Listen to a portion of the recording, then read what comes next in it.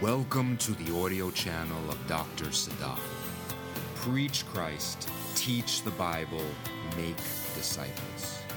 Church, our sermon this morning is going to be called The Son Declares, and I ask the church to stand. And please turn to Psalm chapter 2, verses 7 through 9, as we will first pray and then read the Word of God. Psalm chapter 2, verses 7 to 9. Let us pray. And now we humble ourselves before God Almighty, whose grace has gifted us and whose love has saved us. Patiently now we wait for Thee. Your word is a lamp to our paths and a light to our feet. May the Holy Spirit strengthen His servant to deliver a word of power, so that many to Jesus will come and meet. Amen. So Psalm chapter 2, verses 7 to 9 says, I will surely tell of the decree of the Lord. He said to me, You are my son. Today I have begotten you. Ask of me, and I will surely give the nations your inheritance, and the very ends of the earth as your possession. You shall break them with a rod of iron. You shall shatter them like earthenware. So, church, once again, the sermon today is called The Son Declares, and today's sermon is going to answer one question. It's going to answer the question, do you know Christ? And it's going to provide three distinct answers. Do you know Christ? Now, just to orient everyone, we're in Psalm chapter 2. There are four separate stanzas of Psalm chapter 2. In the first stanza, a narrator describes cosmic rebellion, a revolt of earthly rulers against heaven. In the second stanza, the Father speaks. And he says, But as for me, I have installed my king upon Zion, my holy mountain. Now we're in the third stanza, verses 7 to 9, when the Son speaks, when the Son declares. And what does the Son begin by saying? He says, I will surely tell of the decree of the Lord. Not perhaps, not maybe, not possibly, but I will surely tell of the decree of the Lord. There's certainty, there's absoluteness, there's a positive assuredness of this fact, because what the Son has to say is so good, he has to tell the world about it. I will surely tell of the decree of the Lord. He said to me, You are my son. Today I have begotten you. Now this verse is very, very special. Why? Because this is the first time in the Old Testament where there's a mention of the Father-Son relationship in and amongst God. We're actually given an insider's look into a conversation God is having in and amongst Himself, where the Father speaks to the Son and says, You are my son, today I have begotten you. Now we're in the Old Testament now. If you read the New Testament, there's a mention of the Father and the Son all over the place. But now here in the Old Testament, we get a peek, we get a foreshadowing of what is to come. And the Father says, Today you are my son.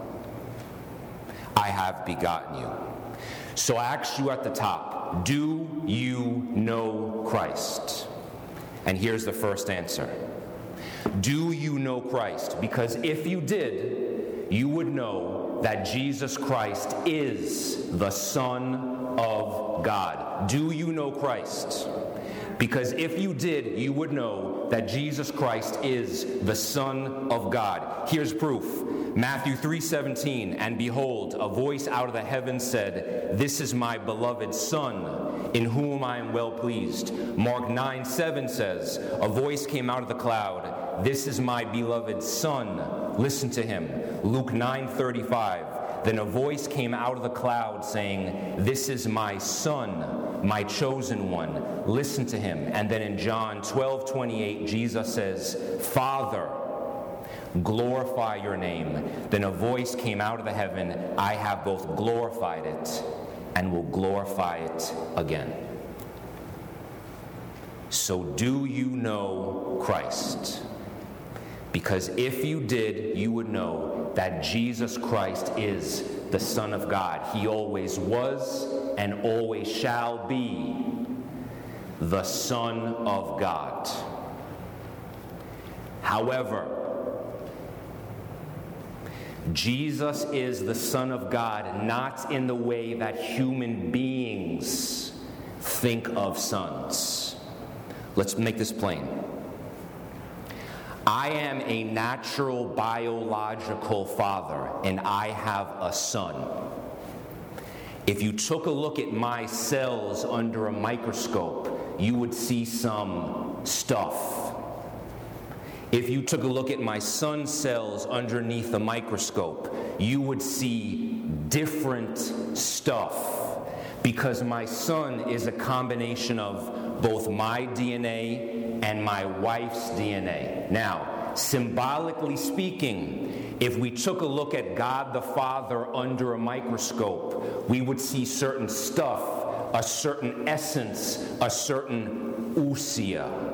But if we take a look at Christ the King, the Son, under a microscope, what do we see? We see the same stuff. We see the same essence. We see the same ousia. Because in the Bible, when it talks about sonship, it's not referring to a biological relationship. It refers to obedience. So, for example, the people of Israel and angels are called sons of God, not because there's a biological relationship, but because they're obedient to God. Jesus calls the Pharisees sons of the devil, not because the devil had relations with a human being. No, because they were obedient to their symbolic father, the devil. So do you know Christ? Because he and he alone is the Son of God, and he is the Son, capital T-H-E, Son, because he is the only one to obey the commandments of God fully. And everyone who has a saving relationship with Jesus Christ can be called an adopted son and an adopted daughter. Now, why is sonship important? Because sonship involves an entitlement to what your father has. When you are a son of someone, you now are an heir to all of their possessions. You now are entitled to the possessions your father has. And since God the Father has everything, owns everything, the world is his, the Son of God now has an inheritance to everything, which is why the very next verse, Psalm number 2, verse 8 says, "Ask of me, and I will surely give the nations as your inheritance, and the very ends of the earth as your possession." This is a promise that points forward to the future. So when Jesus, Christ the King, asks, the entire world will be his, and Christ the King will usher in his kingdom. So all of heaven and all of earth will be his. And the best news is this: when you have a saving relationship with Jesus Christ and profess faith in him, and you're holding on to him tight and not letting go, because you are now in him and are in the body of Christ, you now become a co-heir, a co-regent, a co-inheritor of that promise of everything. So as Pastor always tells us, the best is yet to come. And in that future time, in that future inheritance, not only will the best keep on going, but the next day and the next day and the next day, what you have to look forward to is the best for eternity. Now, what is the next verse. It says, I will surely tell of the decree of the Lord. I will surely tell of the decree of the Lord. What is a decree? It's a statute. It's a rule. It's a prescription. And the thing that we have to realize, beloved, is this. When the Lord makes a decree, it will come to pass. When a sovereign God sends forth His word, when He makes a decree, it will come to pass. There's no doubt, there's no hesitation, there's no uncertainty. When the decree of God comes face to face with an immovable object, that object will move, because whatever the Lord decrees will come to pass. Reality bends to God, not the other way around. God does not bend to reality. So when the Lord decrees, creation must bend its knees. Because when the Lord decrees something, it will come to pass. Now let's apply this. In the medical world, sometimes people are given bad diagnoses. They're given poor prognoses, where they're told something like, there's no hope left. There's nothing that we can do. We can't help you anymore. All hope is lost. And that leads to despair. That leads to feelings of being lost. But common sense tells us in the medical world, if you're ever given a negative or a dire prognosis, what's the next thing that you do? You get a second opinion. Because that first prognosis, that first diagnosis, isn't going to be the absolute barometer of what's truly true. Because what men decree may come to pass, but when the Lord decrees something, it will come to pass. So when in our everyday lives we have rambling thoughts, we have self-condemnation, we have doubts, we have fears, we feel shut out, we feel worthless, we feel as if we don't deserve the grace and the love of God. Those internal feelings aren't a barometer, aren't a measure of what's truly true. But what is a measure of what is truly true is the decree of the Lord. Because our doubts, our feelings, our voices of self-condemnation mean nothing if they're not seconded by the decree, by the word of God. So if you are feeling helpless, if you are feeling lost, if you are feeling as if there is no hope, you have to get a second opinion based on the decree of God. So if you feel despair, you have to get a second opinion based on the word of God, which says, no truth seeker is condemned to wrath. If you feel as if you have no hope, you have to get a second opinion based on the word of God, which says, God did not cut you off for mercy. If you feel as if you're about to call on God, His word says, do not seek me in vain, but seek and you shall find. So when we purposely look for Him, He is meant to be discovered. What the Lord decrees will come to pass, and you have to get a second opinion. Now look at how this changes our view of reality. If we go to Luke 4, so Psalm number 2 points forward to Christ the King. This is hundreds of years before Christ walked on the earth. So if we go now to Luke 4, we find Christ being tempted by the devil. And on two different occasions, the devil says, if you are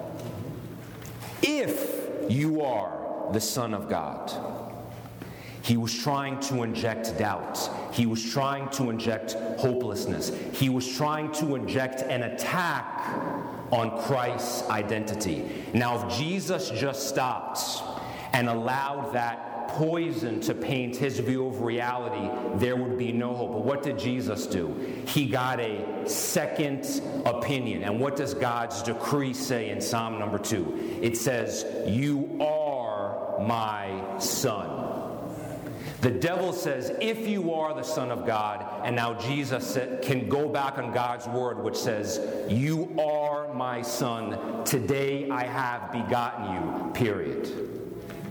The devil then said, if you bow down and worship me, I will give you all the ends of the earth. What did Jesus now do? He got a second opinion based on the decree of God. And what did God say? What does God's word say? It says, "Jesus, you are my son. Today I have begotten you. Just ask of me." No strings attached. Just ask. Hallelujah. Thank you, Lord. And the world will be yours. He had to get a second opinion based on the decree, based on the word, based on the promise of God. And this so neatly relates to our everyday lives, because this is exactly what our faith is. Our faith means we look back to what God has already done, to what He has already said, and we see He has never let us down. He has never let us go. And based on what God has already done, we now have confidence in the future and hope looking forward. We are convicted. We have seen what God has already done, which is why we can now look into the future and say, "Yes, Lord, I believe in you." Amen. Because a past decree gives us present confidence and a future hope. Because whatever the Lord decrees will come to pass. So what has the Lord decreed? What has the Lord decreed that gives us assurance, that gives us certainty? He's decreed three things. He has made a decree about Himself, He's made a decree about our salvation, and He's made a decree about our adoption. So the Lord has made a decree about Himself. Psalm 105 says, "For the Lord is good, His loving kindness is everlasting, and His faithfulness to all generations." Let me say that one more time. For the Lord is good, His loving kindness is everlasting, and His faithfulness to all generations. God has decreed about Himself, because a decree is only as valuable, is only as worthwhile as the one making it. And God's decrees are reliable because God is the one making it. God is holy. God is true. God is just. He's the very definition of truth. God couldn't lie to you if He tried, because He's God. Everything that He says, everything that He does comes from the very definition of what is true. God can't go back on His promises because He can't deny His unyielding loyalty to all of His children. He couldn't go back on His promise if He tried. And God is also full of grace, full of hesed, full of everlasting favor, giving us what we don't deserve. And the hesed, the grace, the steadfast love, not only is certain and sure, it is also immutable. It is unchanging. So neither time, nor eternity, nor life, nor death will change the love that God has for us. And because God is infinite, His love is infinite. His love is unyielding. He's not going to love you today and stop loving you tomorrow, because His love never stops. So God has decreed about Himself, and we can be certain about the decree maker. God has also decreed about our salvation. In Ephesians 1, verses 3 to 12, I'm going to take snippets of the verses, but Ephesians 1, verses 3 to 12, the text says this: "Blessed be the God and Father of our Lord Jesus Christ, as he chose us in him before the foundation of the world, according to the kind intention of his will, having been predestined according to his purpose, who works all things after the counsel of his will, to the end that we who were the first hope in Christ would be to the praise of his glory." This is what that means in plain English. That we are saved based on God's favor, God's grace, God's work alone. And that is one of the most reassuring things you will ever hear. Because if my salvation were up to me, I would have lost it a long, long time ago. Because God has decreed about our salvation, what he decrees will come to pass. There's certainty, there's assuredness. Let's make this really plain. If our salvation is symbolically represented by an airplane taking off from this world and landing in paradise, God is the one who buys your ticket, who puts you through screening and puts you on the plane. People may have different experiences on that airplane. You may be in first class, lounging all the way flat, getting 3-course meals, having a delightful time. You may be in the back of the plane, sitting next to a baby, kicking your seat, sitting next to someone who's 400 pounds overweight. You're miserable. You may be the person in the bottom of the plane. You're cold, you're damp, you're hungry, and you're miserable. There are going to be different experiences in that process.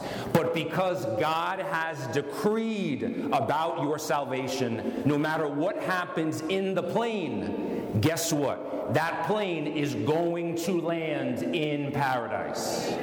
It has a 100% on-time rate and a 100% arrival rate. Because if God decrees that you are elect, that you will be saved, nothing can stop it. His grace is irresistible when it comes to our salvation.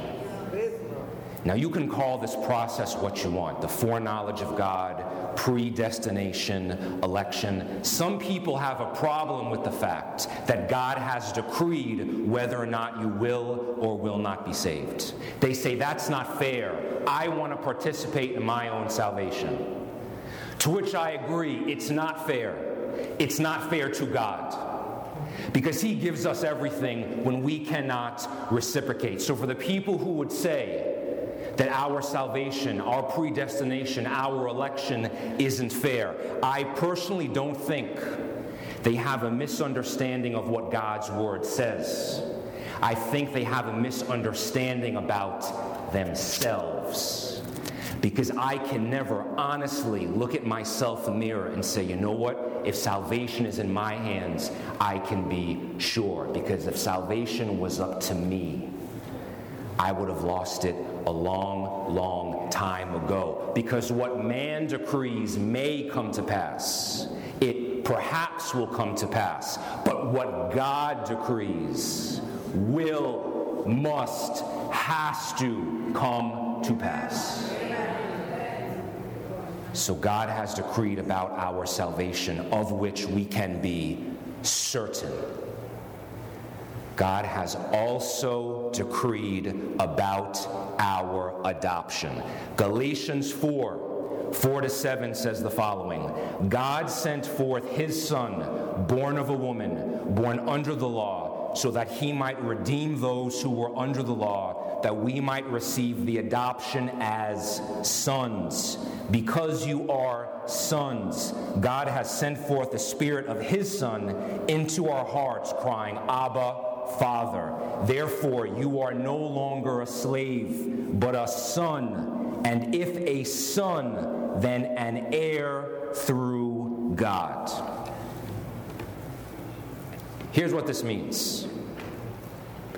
When you profess faith in Jesus Christ as your Lord and Savior, you are now an adopted son. You are now an adopted daughter in the family of God, where you no longer call God by an impersonal name like Sir, or you salute him, but you can call him Father, a term of endearment. And because of Jesus, who was the firstborn in his family, symbolically speaking, he's the big brother that everyone looks up to. He's the big brother that everyone seeks to imitate. So our election means you're not only saved, but you're now incorporated into God's family. So we're not only adopted sons and daughters, we can call each other brother and sister.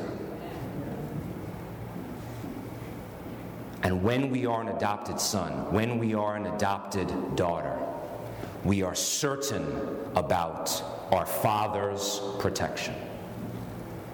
Now, I know when I get up here, I talk about my son a lot, and by now you're probably tired of hearing me talk about him. But what I find is that being a parent makes so much sense of what the Bible says, because it's about real life. I can't leave these stories alone. So here we go. Once again, I'm a biological father of a 3-year-old. Now,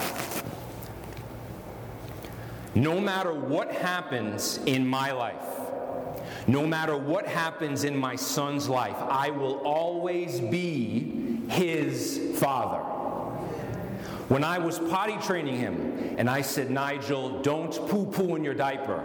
And he poo-pooed on the living room floor and said, Daddy, look, I didn't poo-poo in my diaper.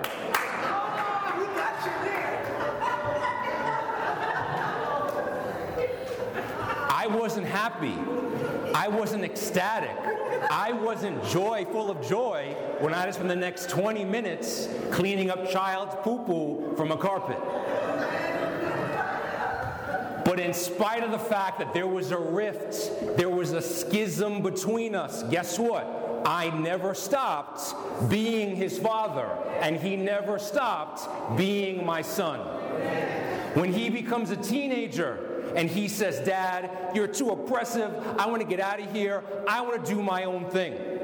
No matter what words are exchanged, nothing will change the fact that I am his father and he is my son. When we are both old and gray, and I'm 90-something, and he's 70-something, and he has grandchildren, guess what? I will still be his father. He will always and forever be my son. Here is the point. When God, out of his grace, chooses you and calls you my adopted son, calls you my adopted daughter, there is nothing that will never, ever, ever, ever separate you from the protection, from the love of your Father. Because nothing will change the love. Nothing will change the adoption. Nothing will change the grace. There is nothing that you can do which will disqualify you from your Father's protection. There's nothing you can do that will forfeit your rights as an adopted son, as an adopted daughter, as an heir to the inheritance that your Heavenly Father has prepared for you. And this truth, so God has decreed about himself. He's decreed about our salvation. He's decreed about our adoption. This is a truth that the world needs to hear, because the truth is what will set you free. I want to send a message to 2 different types of people right now. You're not right here in this congregation, but you're hearing these words online or on your phone. I want to speak to 2 different types of people. The first group is you have a relationship with Jesus. You know who God is, but you've believed the lie. You've listened to the doubts, you've listened to the fears, and they've convinced you that you are not an adopted son, you are not an adopted daughter, and you are now on the outskirts, outside of your Father's house, wondering, will I ever be invited back in? You've listened to the doubts and the fears which tells you you are not a child of God, and therefore you act in a way consistent with that false identity. Someone has deluded you. They've robbed you of who you really are. And because you've believed the lie, you're now acting in accordance with it. And you're outside of your Father's house, looking in the window, wondering, will I ever be invited back in? Will my Father ever have enough grace for me? Will I ever be good enough to be welcomed back into my Father's house? The other group I want to talk to are people who don't know Christ. You don't know about the Bible. You've heard peripheral stories about God and church from other people, but you felt something pulling you in. You felt something drawing you to Christ and God's Word, but you've listened to the lies. You've let other people tell you who God is instead of listening to what God has to say about himself. You're convinced that you have to get your act together before you enter into God's house. And you're convinced that you are forever unworthy and undeserving of grace. And here's the reassuring message I have for both groups. Because once again, God has decreed about himself. He's decreed about our salvation, and he has decreed about our adoption. And there is nothing that can forfeit your rights to your Father's protection. You are on the outside of your Father's house. You feel like you're an intruder. You feel like you're an alien in a strange land. But what you fail to realize is that the grace that God has for you, he has already prepared a seat at his table. The fatted calf has already been slaughtered. The meat has already been cooked. It's already been seasoned. And there's a plate waiting for you with pepper sauce and a big glass of water with the seat with your name on it. And the only thing you have to do is to open the door of your Father's house and take the seat at his table.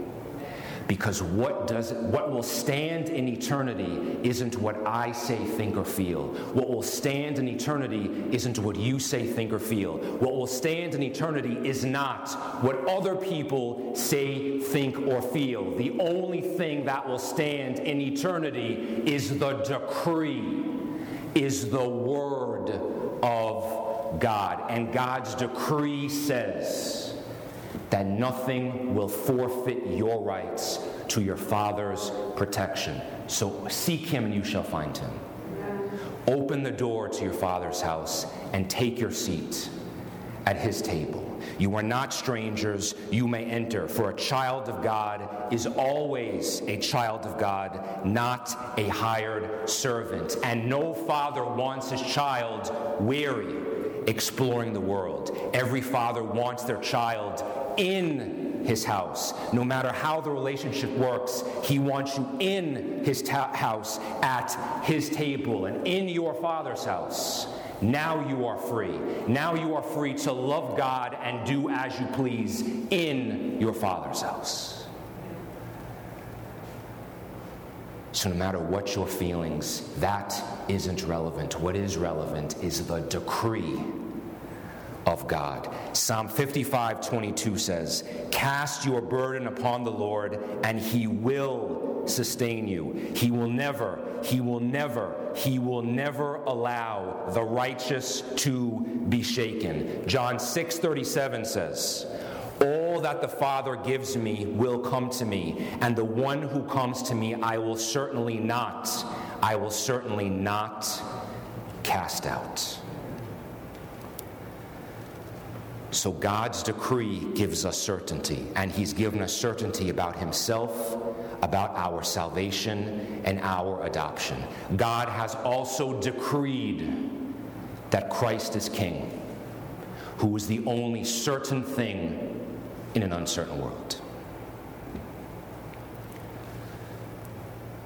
The last verse of our text, Psalm chapter 2, verse 9, says, "You shall break them with a rod of iron, you shall shatter them like earthenware." You shall break them with a rod of iron, you shall shatter them like earthenware. Beloved, there's a picture that we're about to show on the screen. Now, for those of you watching us or listening to us, this is a picture. If you were to Google Jesus, this is the type of picture that'll pop up. What we see as a man with a very gentle look in his eyes. He has long brown hair down to his shoulder. This is what we call the popular version of Jesus. But here's a question I have. Who is this man? Because I have no idea who this popular person is. I'm told it's Jesus. But this Jesus seems to be very disconnected from what God has decreed, what God's word says. The Jesus that we're reading about here in Psalm number 2 talks about shattering them with a rod of iron, breaking them with a rod of iron, and shattering them like earthenware. The popular Jesus, who's the guy in the picture, is a very all-inclusive guy. He's actually a guy who stands for nothing because everything goes. It doesn't matter who you are. It doesn't matter what you believe. It's basically all comers can come and believe what you want. This popular version of Jesus stands for nothing and therefore is accepting of everything. And the problem is, after reading the Bible many times, reading what Jesus says, reading what Jesus does, there's a disconnect between the Jesus of the Bible and the popular Jesus. Because the real Jesus, the Jesus that Psalm number 2 is talking about, stands for truth, stands for holiness, and stands for righteousness. So I asked you at the top, do you know Christ? Because if you did, you would know he is not the popular Jesus. He is the Christ of the Bible. Now let's clarify this point. Christ the King, it's foreshadowing to the future, saying, "You shall break them with a rod of iron, you shall shatter them like earthenware." So here now is the difference. The Jesus of the Bible is described as wielding a rod of iron. Now, why is it a rod of iron? Because a rod of iron will not bruise. It is meant to break. And the earthenware which the Jesus of the Bible is going to shatter demonstrates the effortlessness with which he will conquer those who stand against him. This imagery is purposeful because earthenware doesn't fight back. So that's the bad news. Those are those who do not profess faith in the Messiah and who do not trust in Christ the King. That's the bad news. Here's the good news. In Hebrew, the word for a king's scepter and a shepherd's staff come from the same roots.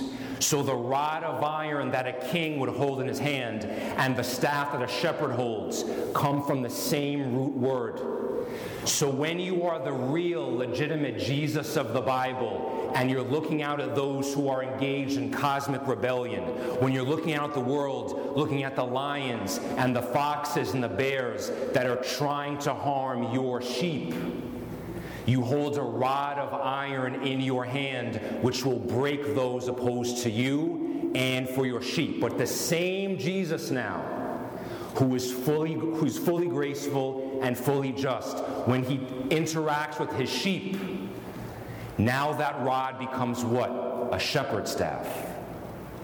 And now he deals with his sheep as the shepherd king, who he tends to with love, who he tends to with grace, who he loves and cares and nurtures for and purposely works to make sure his sheep are protected and well cared for. He draws them to the water and leads them by greener pastures. This is the Jesus of the Bible, beloved, because in order to realize the full gospel, the full breadth of what God has said, the reason why the gospel is really good news is because on the flip side, there's also really bad news. And that's what makes the good news so good. But as long as you have trust in, as long as you believe in, as long as you put all of your hope into Jesus Christ, the Messiah, you never have to worry about meeting the rod of iron, Shepherd King.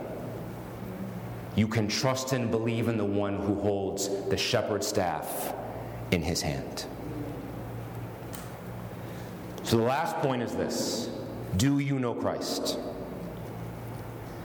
Do you know Christ? Because if you did, you would know that he is your greatest hope. In a forest fire, the safest place that you can be is where the fire has already been, because it's already consumed material. It's already consumed matter.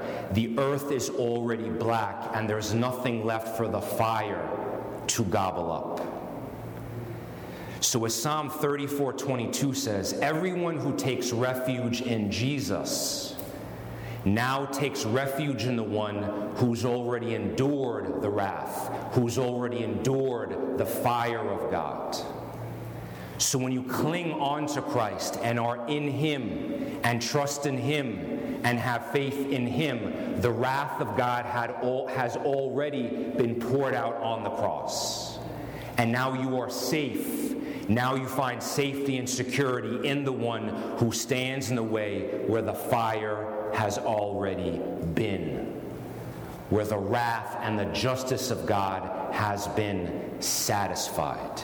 So do you know Christ? Because if you did, you would know that he is your greatest hope.